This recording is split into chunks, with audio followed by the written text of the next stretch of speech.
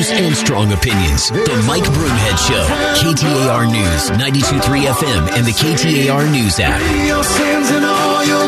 Hey, thanks for being here. Happy Thursday from the Mike Broomhead Show. Shift to the economy. It's a frequent topic for me, and I'm going to read to you very quickly. The federal government collected a record $4.1 trillion in total taxes the first 10 months of the fiscal year, October through July.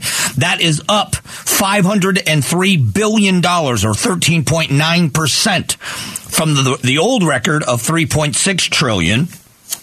The Treasury has collected in taxes in the first 10 months of last fiscal year. The record in total taxes that the federal government collected in the first 10 months of this fiscal year include $2.2 trillion in individual income taxes, $1.2 in social insurance and retirement taxes, $82 billion in customs duties, $67 billion in excise taxes, $26 billion in estate and gift taxes, and $116 billion in what the Treasury calls miscellaneous receipts. So that is, we start there. Let us start there. I just responding. I respond on social media, in sarcastic humor, and I don't know how other people read it because you can't tell. I don't take anything on Twitter seriously. It's not a real place, and those aren't real people that don't really know you. So when they hate you, who cares? It's just a fun place to spout your opinion off and have a little debate with somebody. And I think it's funny when people get nasty and angry. It's really funny to me because it's not a real place. And I don't have to look, and I don't. I'm done. But somebody made a sarcastic comment about how good things are. Inflation's down and all this other stuff, but you wouldn't know it. So I just ask this question, and I mean this very sincerely. I've always stated the federal government is taking in, the United States Treasury is taking in record amounts of money. So the White House says we had net zero inflation last month, which is not true. We had inflation. It didn't grow as fast as it has in the past, but it's still very, very high.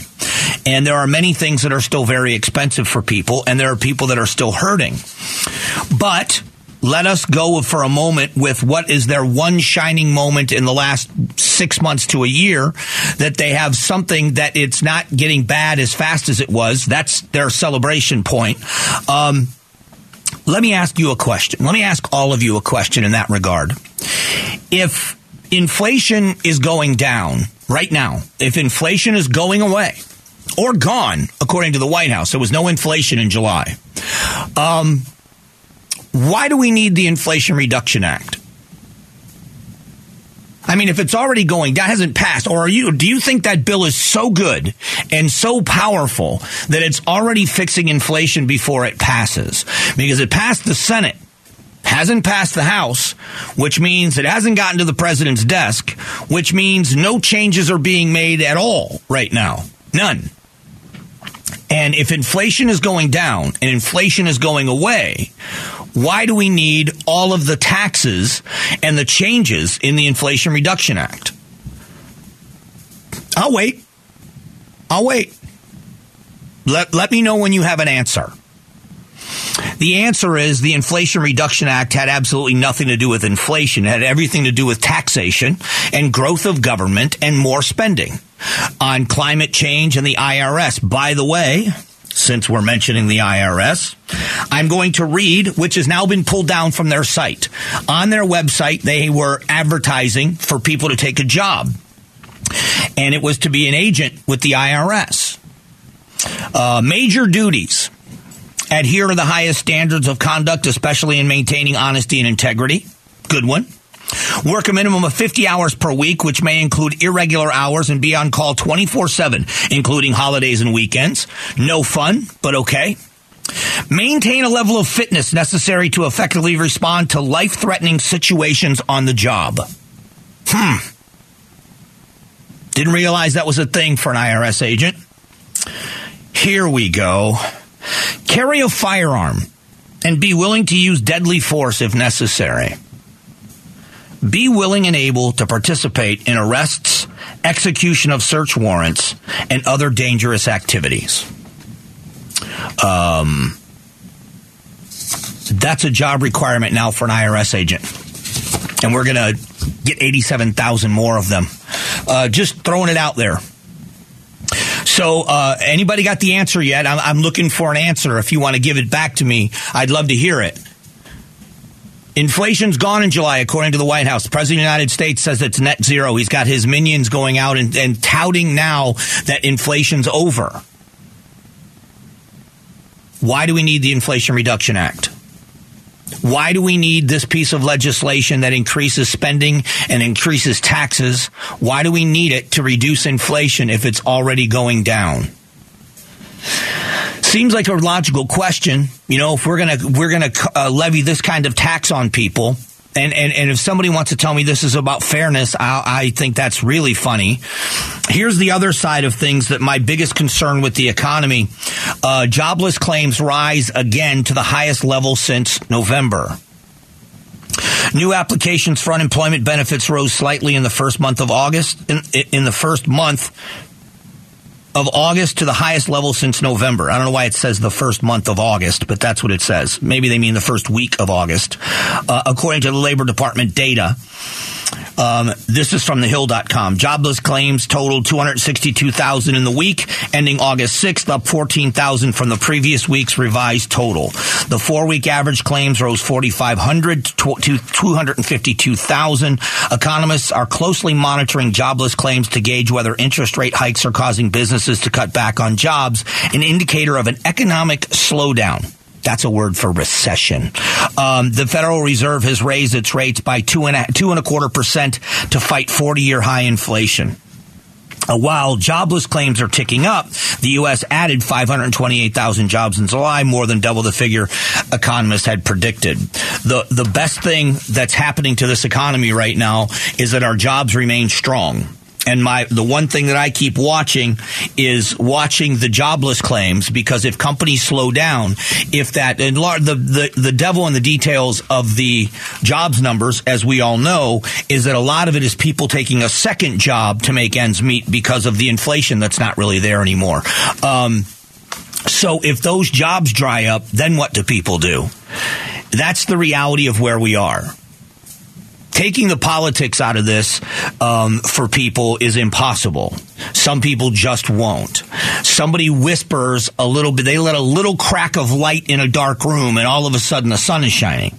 And they're looking for any reason to defend what's going on by saying, yes, it's still bad. They aren't even saying, yes, it's still bad. It's all good now. And it isn't. It isn't for people. And the people that don't care about politics are the ones that are paying the biggest price. What we're going to do is talk schools in a moment. There is a story talking about young people in America at record rates are turning down the opportunities to go to college. Are we going to be an uneducated society, or are they just looking in other places? We'll talk about that coming up in just a moment.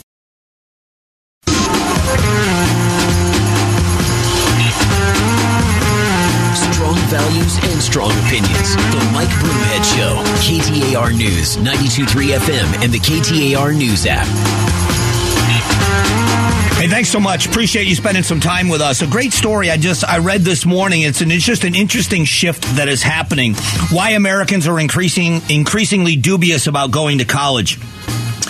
It's about college enrollment and the decline. Even as freshmen nervously arrive on campus, it starts off talking about kids that are in college now. There is a huge decline in, with the exception of wartime, the United States has never been through a period of declining educational attainment like this. This, according to the director of Center for Business and Economic Research at Ball State University and Miller College of Business. There are 4 million fewer students in college now than there were 10 years ago. A fall off many observers blame on COVID. But there's more to it than that. There are a few things at play here.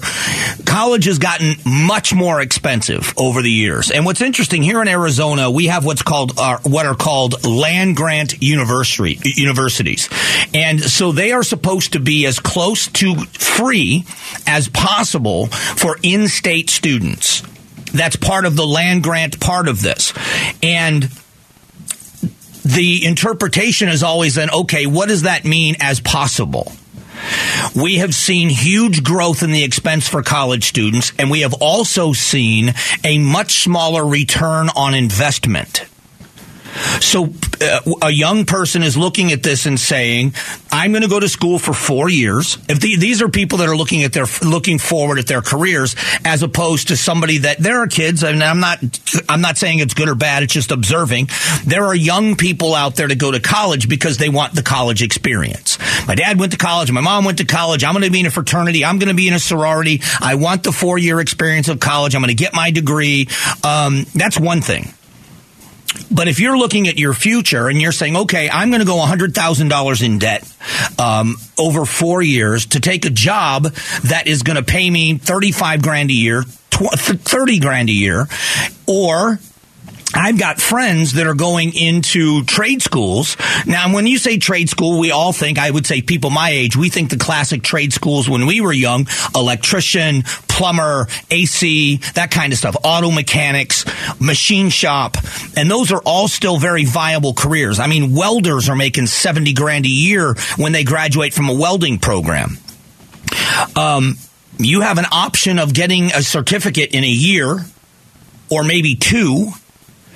And when you have that certification, you're going to work with a skill set that is in high demand where you're making a lot more money. Or you can go 4 years. You can get, unless you're going to a specialized degree, if you're going to get a business degree or just a basic degree, a BA in something, people are finding out that there isn't a big return on investment and they're looking for other options. And so we're seeing the CTEDs, which I talk about so much, West Mech in the West Valley, and then you have EVIT over in the East Valley, where you've got high school students that are looking at their future and saying, I'm probably not going to go to college. Either I don't have the money or I don't have the drive to go sit in a classroom for another 4 years. So they spend their time at a CTED, which is a Career Technical Education District. That's what CTED stands for. And they are finding out that they are going into a field that they enjoy. They are becoming, in many cases, better students because now the practical application of what they're learning in the classroom to what they're going to do for a trade. You have to be able to read to learn these skills. You have to be able to do math to do these jobs. That they are realizing that there is a practical application to their classroom work because they're doing that practical application in the coursework for the trades they're choosing. And they're better students. I, for the last 2 years, have been asked to speak at the promotion ceremony, or completion ceremony, they call them. They're not graduations, they're completion ceremonies in the individual programs for EVIT. And when I've spoken at these ceremonies, they always start out. Somebody does. It's usually the superintendent will stand up and will ask the students, how many of you are going on to college? And about 2/3 of these kids go on to college, but they're leaving with a skill set that usually can put them through college. People going through the cosmetology program are able to work their way through school. People that are going on these other programs are taking a skill set with them. Many of them go into the military. Now they're going into the military with a skill set that gets them rank and money as they go into the military. You know, if you go in as a private, an E1, and you have no skill set, they're going to train you for a job. If you've got a skill set as an electrician and you go into the military as a military electrician, you get rank and you get it faster because you have a skill set on the way in. And finally, there are those of these kids that are going straight into the workforce. Either way, they are better prepared than their classmates in many cases. And then when you look at the 4 years down the road, when the classmates are getting their college degrees and entering the workforce at an entry level, this group has got 4 years experience and, generally speaking, making really good money in a secure work field. Pretty good stuff. Pretty good stuff. And so I think that this story, it's about expense, it's about return on investment, and it's also about options. I thought it was fascinating, and it's something I think everyone should look at. I think if our high schools were smart, they would be talking to these children at an early age in an assessment of what they really want to do with their lives, and get them on a path to either higher education or trade schools or something that really prepares them that when they leave high school, they know exactly what direction in many cases they want to go and how to get there. I think that would be a valuable thing for them to know. National story about police leaving the police force nationwide and how bad it's getting, and a list of things that have been happening. At the two of them going together about shootings of police officers, officer-involved shootings, and a reason why many cops are leaving the profession. We'll talk about that at length coming up.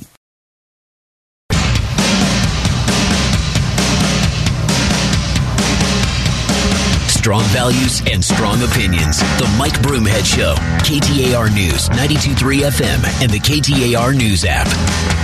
Hey, I appreciate you spending some time with me on the show. Just a couple of headlines leading down the road to this topic. Cracker Barrel is the latest Portland casualty, shuttering their stores. Cracker Barrel restaurants are leaving Portland because of the crime wave in Portland, Oregon. George Gascon, who was at one time the police chief in Mesa, Arizona, went to San Francisco where he was a district attorney, and he is now the LA County district attorney. George Gascon is ripped after cop killing by repeat offender suspect. People saying he just doesn't listen. This is about, again, the crime and punishment arm of things. Houston murder suspect was out on felony bond when he shot a Texas man during an argument. Arcadia, California, SWAT standoff underway. Suspect barricaded after police officer was shot and two others injured. Indiana police officer fighting for her life after a traffic stop shooting. Suspect hospitalized. Police exodus crisis. Officers are ditching their job at a rate never seen before. So why is this happening? And I want to read something, and it's not very long, but I happened to see this before we came back from the news. And this is from a website called Policemen. And it's pretty, I just thought it was overwhelming, and it's a description that's written by a cop. It says, I've pulled dead, mangled bodies from cars. I've lied to people as they were dying. I said, you're going to be fine. I held their hand, watched their life fade out. I've held dying babies. I've bought lunch for people who are mentally ill and haven't eaten in a while. I've had people try to stab me, fought with men trying to shoot me. I've been attacked by women while I arrested their husbands who had just severely beaten them. I've held towels on bullet wounds, done CPR when I knew it wouldn't help, just to make the family members feel better. I've torn down doors, fought in drug houses, chased fugitives through woods.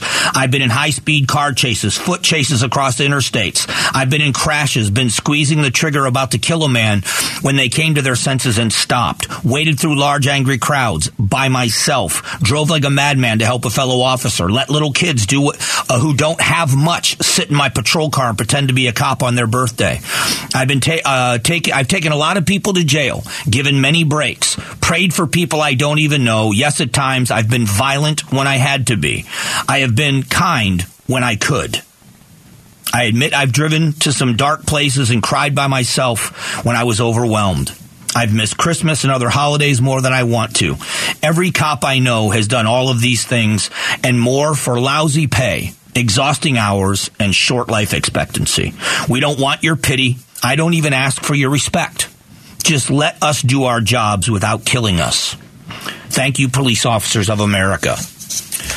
I just thought that was a great summation of police work. This gets very personal for me, coming from a law enforcement family. My brother has always been my hero, and he's the youngest brother. I'm the oldest. And he has always been the good guy. His wife has always been the good girl. They went to high school together. They went to college at separate colleges. They got married after college when they both were cops. My brother is a captain with the sheriff's office. His wife is a deputy sheriff still. They're still sworn officers. They do a very dangerous job. They've got 3 kids, and they're pillars in the community. And I know that they've gone through everything on this list that I just read. It is a dangerous job, and it is one where you face the dregs of humanity on a daily basis. It is a job where you face what the worst things human beings can do to other humans. There's a story that's in our news this morning about a child that was preyed upon by a sexual predator in Chandler yesterday. Guy in a black golf cart molested this kid. And there are cops that have to do that investigation, and they have to ask hard questions, and they have to watch a young person have their innocence taken from them. They have to watch parents that are probably so angry they're beside themselves at the anger they feel toward the person that would do this to a child. And they do this every single day, with dwindling numbers and with a community that looks at them even with more scrutiny than they ever have before. And I believe that the final statement in this whole thing that I just read that says, we're not even asking for your respect. Just let us do our jobs without killing us. I read headlines from across the country. Violence against police officers is a huge increase from where it's been in the past. And when you factor in not just the violence against cops and how dangerous the job has gotten, but now you've got people that want to take away their immunity from being sued. So now you've got a police officer that has a family or has people around them that they have to decide, how long do I want to do this job? Because if I do something and make a mistake, I could lose everything. Not just for me. I might go to prison. But my family, my wife or my husband, and my children will lose everything.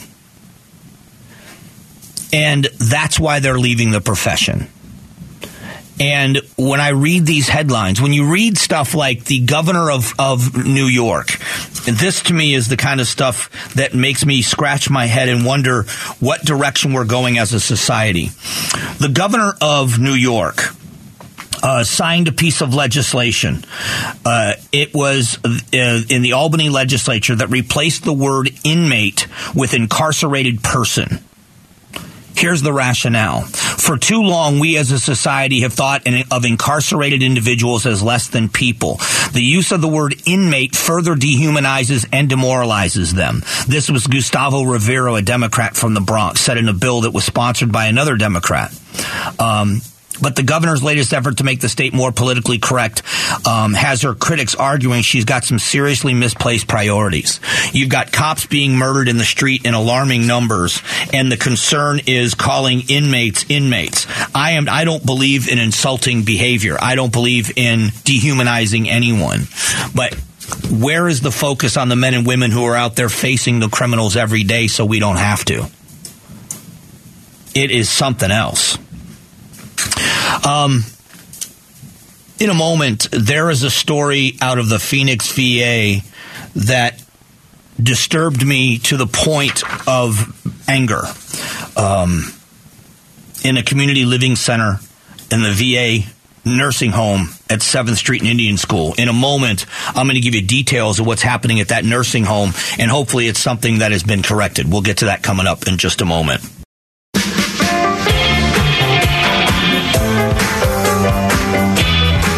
Strong values and strong opinions. The Mike Broomhead Show. KTAR News, 92.3 FM, and the KTAR News app. And thanks for being here. We'd love for you to help us make a difference in the community. We are setting up community service projects all over the valley. We'll be doing it all year long. We can't wait to do the next one. It's called Broomhead's Action Alliance. And you can join us just by texting the word action to 411-923. You'll just be on a list. We'll notify you when projects come up, and you can sign up to do the ones that are convenient for you. It's Broomhead's Action Alliance. Text action to 411-923 to be a part of it. The story of the VA goes back, and I want to be very careful because I know a lot of people that work over at the VA that are very good people, very good at what they do, and love their jobs and love veterans very, very much. So I don't want to lump a lot of people in. The bureaucracy and the red tape, that has always been a problem at the VA. Getting in to get care, being overworked as a staff has always been an issue. And I have been hearing for veterans for years, back in the old days before the problem had been addressed, I wouldn't say all the way fixed, but addressed, about the enormous wait times for veterans. But there is also a nursing home for veterans at 7th Street and Indian School and the facility there, and it's kind of on the north side, or at least it used to be on the north side of the property. And I've been there a couple of times and visited the vets that are living there, and it's truly an honor to go back and meet these veterans that have served their country so honorably at the end of their life as they spend their days in this home. This is such a hard story to read. The Community Living Center, the Veterans Affairs nursing home at Phoenix near 7th Street and Indian School, was closed due to rats being in the housing area.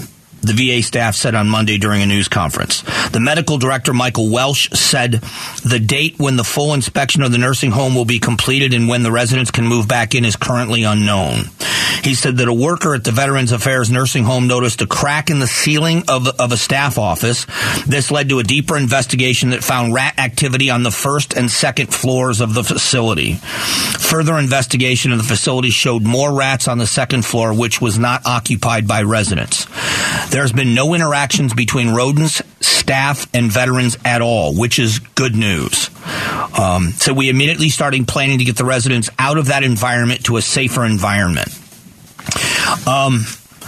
This is just a reminder. I guess it could happen almost anywhere. I don't know. I'm not trying to throw people under the bus, but we as Americans, I think all of us across the political spectrum, we have this vision in our mind because most of us, and that's one of the things why it is so easy to be pro-veteran, is that it hasn't always been that we all respect the service of the men and women that join. You know, we become a little bit more politically savvy where we realize that these men and women don't usually give the orders. They follow the orders and they go where they're told and they do what they're told and they do it honorably and they do a very dangerous job in the interest of safety and freedom.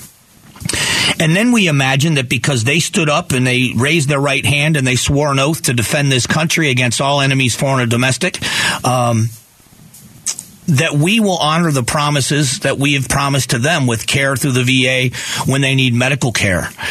We were all shocked. I think many of us were shocked to find out that what was happening at the VA a few years ago was happening, that the bureaucrats were lying about paperwork and care for veterans in order to meet standards and goals of admissions and time frames and wait times. And many of them were getting bonuses based on false paperwork. It was a despicable time.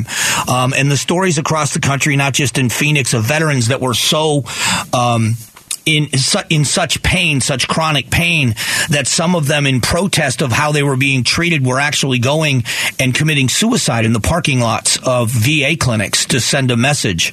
It was just a horrible time. And we were involved deeply in that investigation and fighting that and giving public, putting a spotlight on it. And thankfully, there's a lot of people that came in and changes have been made. I'm not calling any of it perfect. But we all just think that the veterans are going to be so cared for because they're so revered and respected.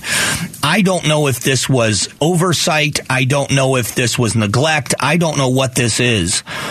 But I do know it's unacceptable.